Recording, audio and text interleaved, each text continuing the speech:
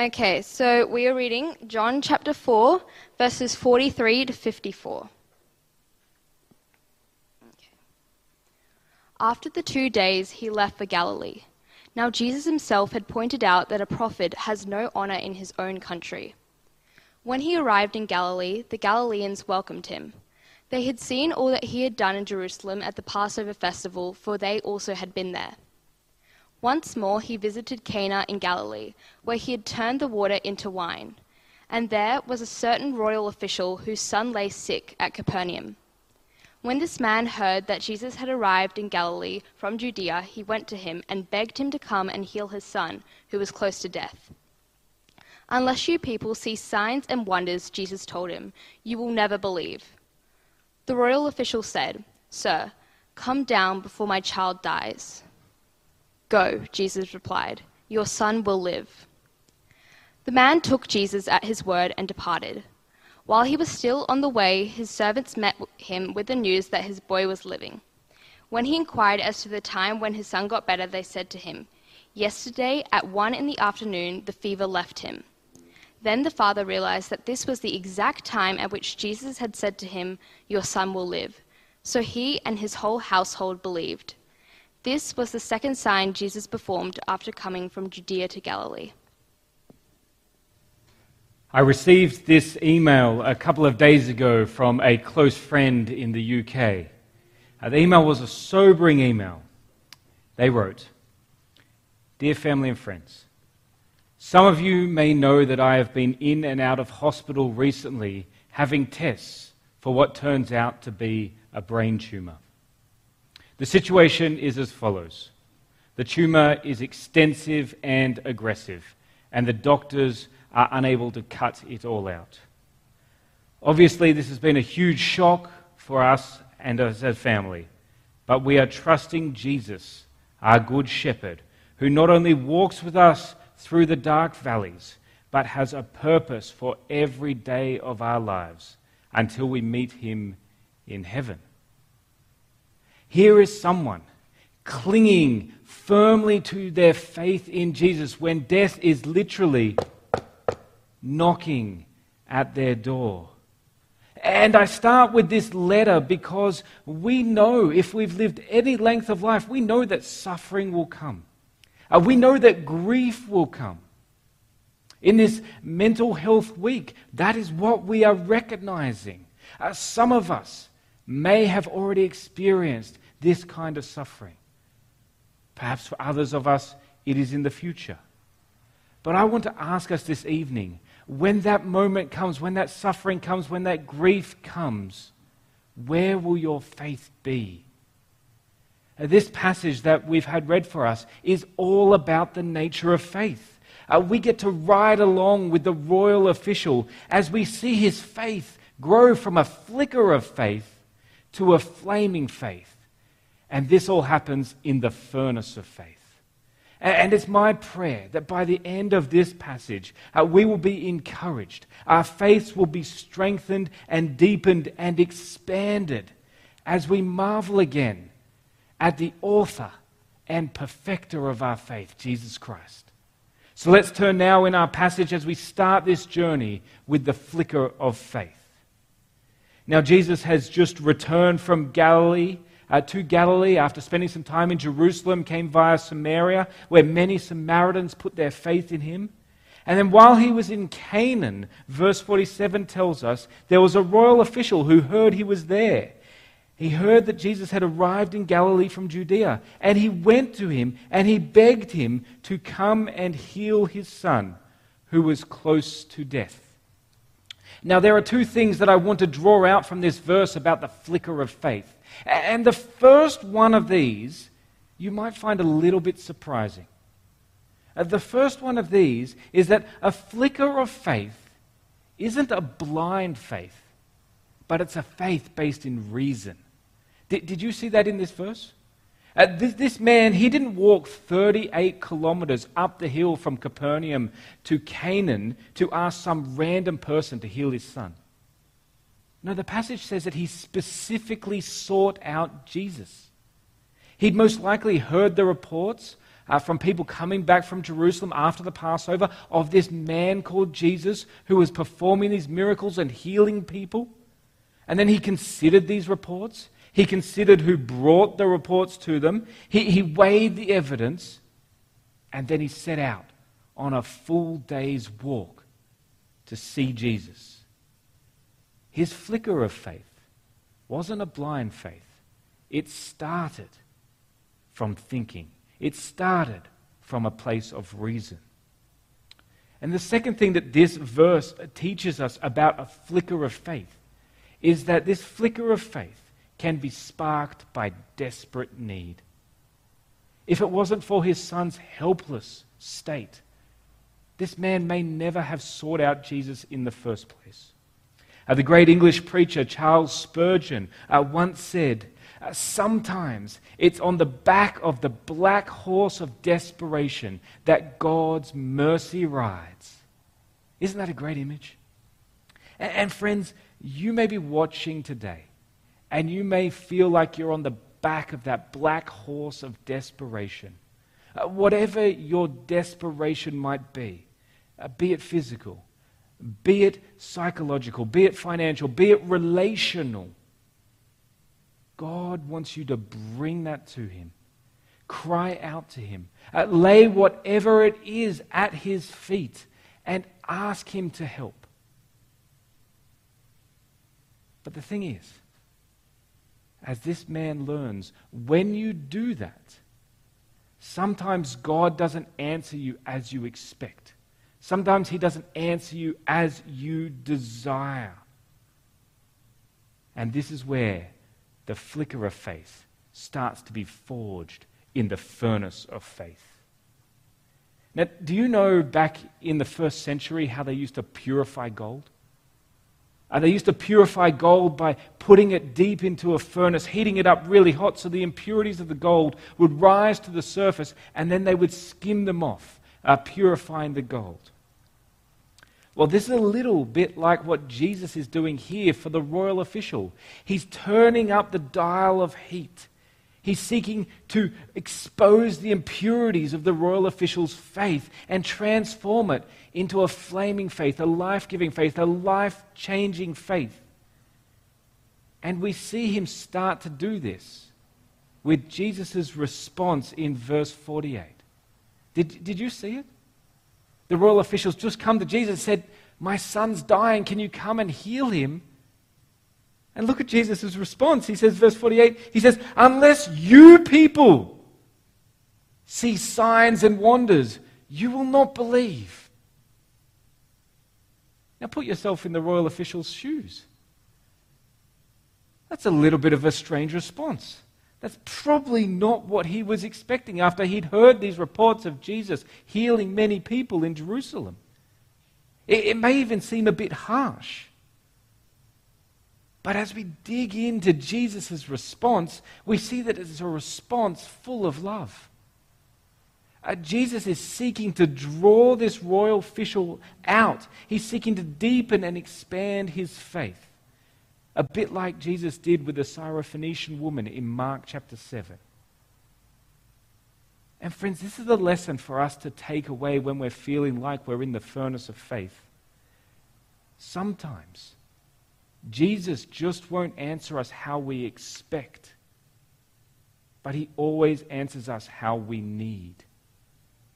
He may be wanting to draw us out. He may be wanting to expand your faith. He may be wanting to take you into the furnace of faith so that our faith grows, so that it becomes a life-giving faith.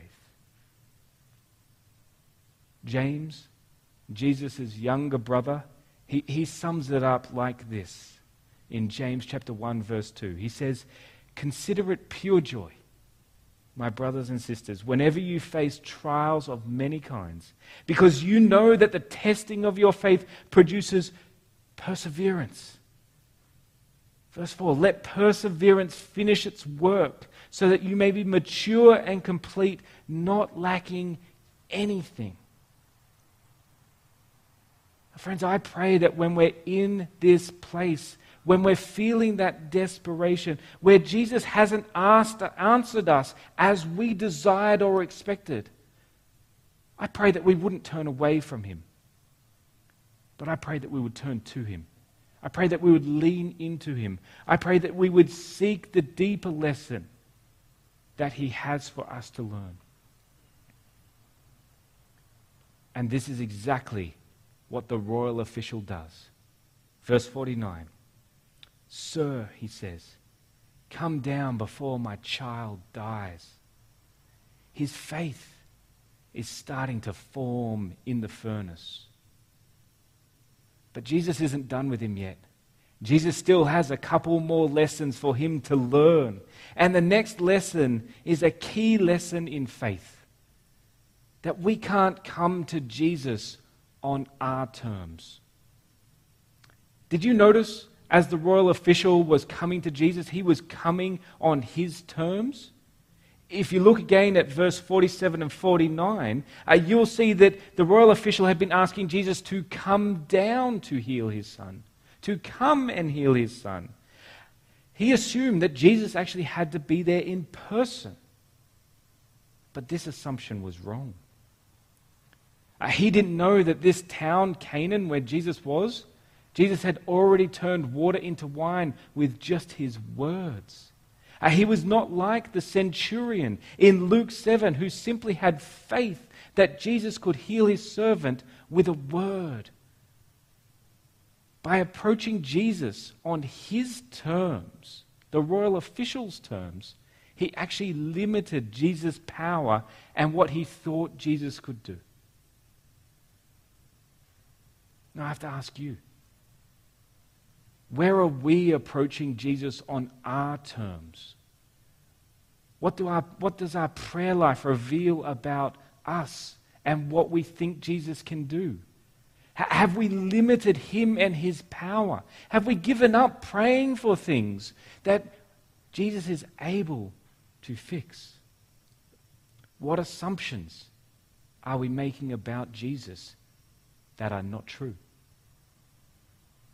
Well, it's these misguided assumptions that Jesus seeks to break down in the furnace of faith. And he starts to do this for the royal official in verse 50. Have a look at verse 50 with me. Jesus replied, "Go, your son will live." Now this is a test. He's asking the royal official to step out in faith without seeing a sign. He's seeking to move this royal official's faith from a rational belief to a personal trust in Jesus and his word. Now, this movement from rational belief to personal trust in Jesus' word is often illustrated by preachers by sharing the story of Charles Blondin. Now, this is Charles Blondin here. He's a French acrobat who became famous in 1859 for walking across the Niagara Falls on a tightrope. Now, this guy was so good walking across the Niagara Falls, he did it blindfolded. He did it on stilts. One time he even walked and stopped in the middle on the tightrope, sat down, made an omelette, cooked it, and ate it. That's how good this guy was at walking across a tightrope. Now, there was on one occasion where he pushed a wheelbarrow across the Niagara Falls on a tightrope full of potatoes. And when he got to the other side, he said to the crowd there, he said, "You just saw me push a wheelbarrow full of potatoes across the falls. Do you think that I could push a person?" And the crowd enthusiastically, they all said, "Yeah, we think you could do it. Go." They had seen with their eyes what he could do. They had this rational belief. Then Charles said, "Who wants to hop in? Who wants to get in the wheelbarrow?" There was dead silence. No one was willing to move from rational belief to personal trust. The actual only person who was Charles's manager, who jumped in the wheelbarrow as he wheeled him across. And it's this move, friends, that Jesus is calling this man to do, to move from rational belief to personal trust without seeing a sign. He's asking him to live out his faith.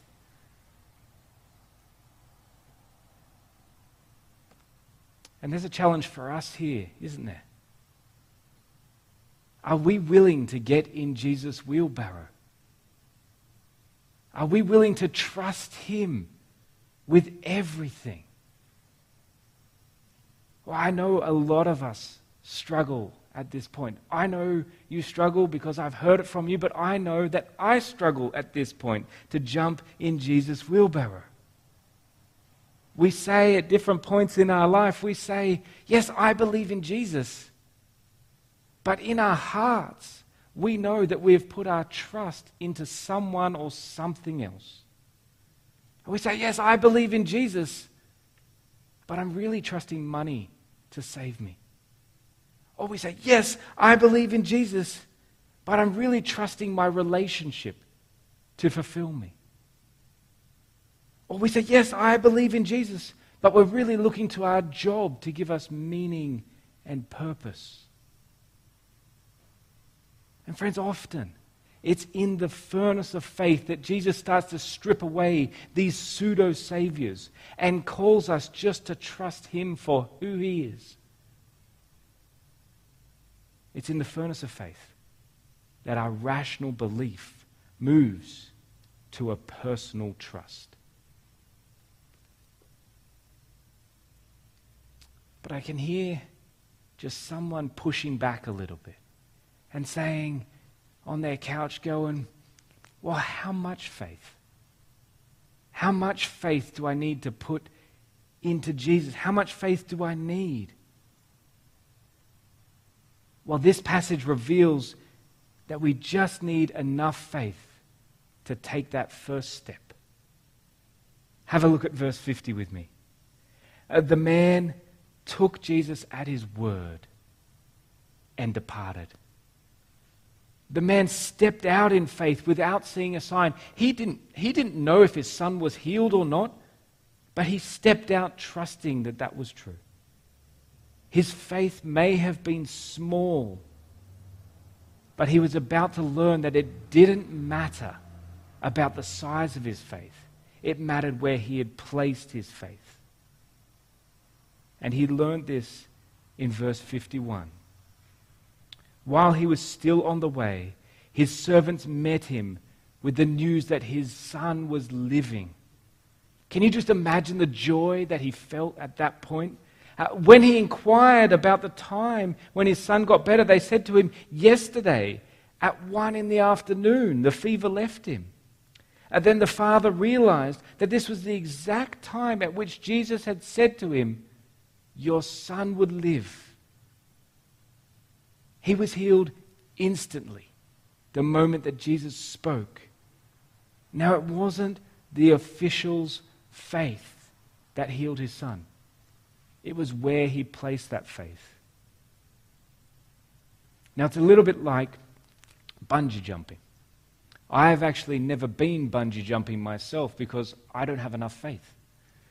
But I've watched people go bungee jumping, and I've seen people walking up to the platform, and there are people there who have lots of faith, and there are people there who have a little amount of faith.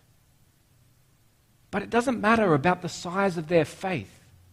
What happens is where they've placed their faith, and if they've placed it in the bungee cord. And that's the same with us. Some of us will have huge amounts of faith, whereas others of us will feel like we have just the faith the size of a mustard seed. Yet it doesn't matter about the size of the faith. It matters where we've placed the faith. And it's in the furnace of faith that our faith expands. It's here that faith is formed. And it's in the furnace that our flicker of faith is turned into a flaming faith. Now, did you see this flaming faith at the end of verse 53? Verse 53, at the very end, just after he remembered that Jesus said, your son will live, it says, so he and his whole household believed. At this moment, This man and his family's whole life changed. He now knew personally that Jesus loved him and could be trusted. He then started to share that with his family. This flaming faith he started to share. And they believed in Jesus as their personal Lord and Savior. Now, friends, wouldn't it be wonderful to have a story like this? Wouldn't it be wonderful to walk into church and say, there's my son who was sick, who was now healed. Jesus did it. Wouldn't it be great if Jesus did that for us? Well, the reality is that he has. Did you see verse 54, the last verse there? It says, this was the second sign that Jesus performed after coming from Judea to Galilee. This second sign, as we've been learning through John's Gospel, points to the sign of signs. That's Jesus' death and resurrection in our place. And I can only imagine when Jesus said to this father, your son will live, he was thinking of his own father. Because Jesus knew that the day was coming when God the Father would experience the anguish, pain, and grief of losing his own son, so that this father's son may live. Jesus could only save those with a small amount of faith because he faithfully would die for all the times that you and I have been faithless. And friends, it's here, on this firm and solid foundation on which you can entrust your life. As the author for the letter of Hebrews puts it, Hebrews chapter 12, verse 1. Therefore, since we are surrounded by such a great cloud of witnesses, let us throw off everything that hinders and the sin that so easily entangles, and let us run with perseverance the race marked out for us, fixing our eyes on Jesus, the author and perfecter of our faith. For the joy set before him, he endured the cross, scorning its shame, and he sat down at the right hand of the throne of God. Consider him who endured such opposition from sinners, so that you will not grow weary and lose heart. As we begin to see Jesus in this light, through the trials, through the tests, through the suffering, through the grief, as we begin to see his faithfulness to us, we will begin to love him for who he is, not just what he can do for us. This is the faith that my friend with the tumor has. This is the faith that the royal official finally understood. And I pray that this is the faith that you have too, no matter what situation you're in. Not a flaky faith, but a flaming faith, forged in the furnace of faith and resting on that firm foundation of our faith, Jesus Christ.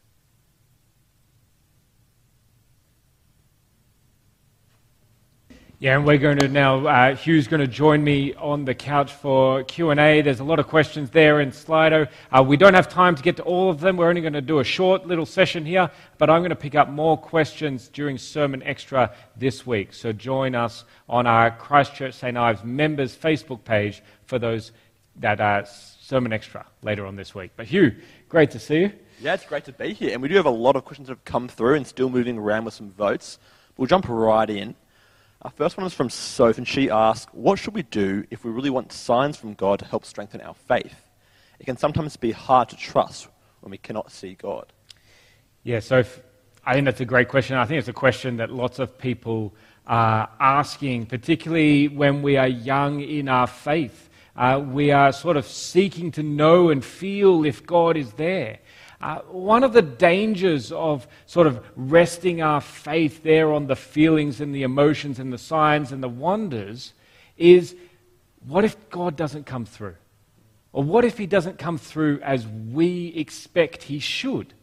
And I sort of say that when we're young in our faith, we can be wanting that. We can be wanting to see that. But the beauty of actually a maturing faith over time, as we get older, we can look back with hindsight and see how God has come through for us, maybe in ways that we never expected. And this is the beautiful thing about talking to older people who have lived the Christian life for not a couple of years, but lived it for 60, 70, 80 years, and hearing the stories of how God has actually worked in their life. Personally, for myself, I actually keep a journal of all the times that God has come through for me, so that when I'm feeling like He's not there, I actually open that back up and read of all the times that He came through, but maybe and often they're in ways that I didn't expect. So I'd encourage you, if that may help you, to do that. I think it's really helpful that there's no greater sign or miracle than a changed life, a transformed life in Christ. So just look around amongst our congregation, amongst our church, and see some signs there. It's brilliant. And when you think about it, one other thing here, when you think about it, what we have here is basically a journal of all the times that God has come through for His people. And so I encourage you to read His word as well. Very helpful. Now jumping to our next question. You said, this is from Meg, by the way, you said his faith didn't heal, it was where he put his faith. Is this different from in Mark chapter 5 verse 34 when Jesus says to the sick lady, your faith heals you? Yeah, Meg, again, great question. They're both people of faith. So here, it's not so much that it was his faith that healed him, it was where he placed his faith, in the same way as the lady in Mark also placed her faith in Jesus. Like, faith is one of those sort of rubbery words. You know, we can have faith in lots of things. We can have faith in this, that, and the other. And in our day and age, a lot of people actually make the argument that they don't have any faith at all. They just believe on reason.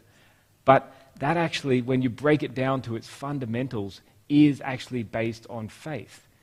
When we go back right to the beginning, what was right at the beginning? Well, no one knows. There's speculation, and we have to trust on faith what certain people say, particularly scientists.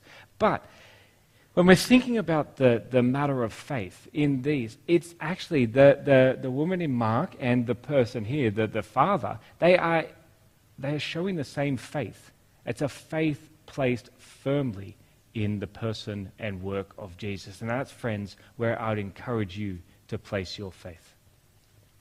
Again, that's very helpful, and I know there's some more great questions on the Q&A on Slido, but you'll be getting to them later in the week, and look forward to seeing those answers then. Brilliant. Thanks, Tim.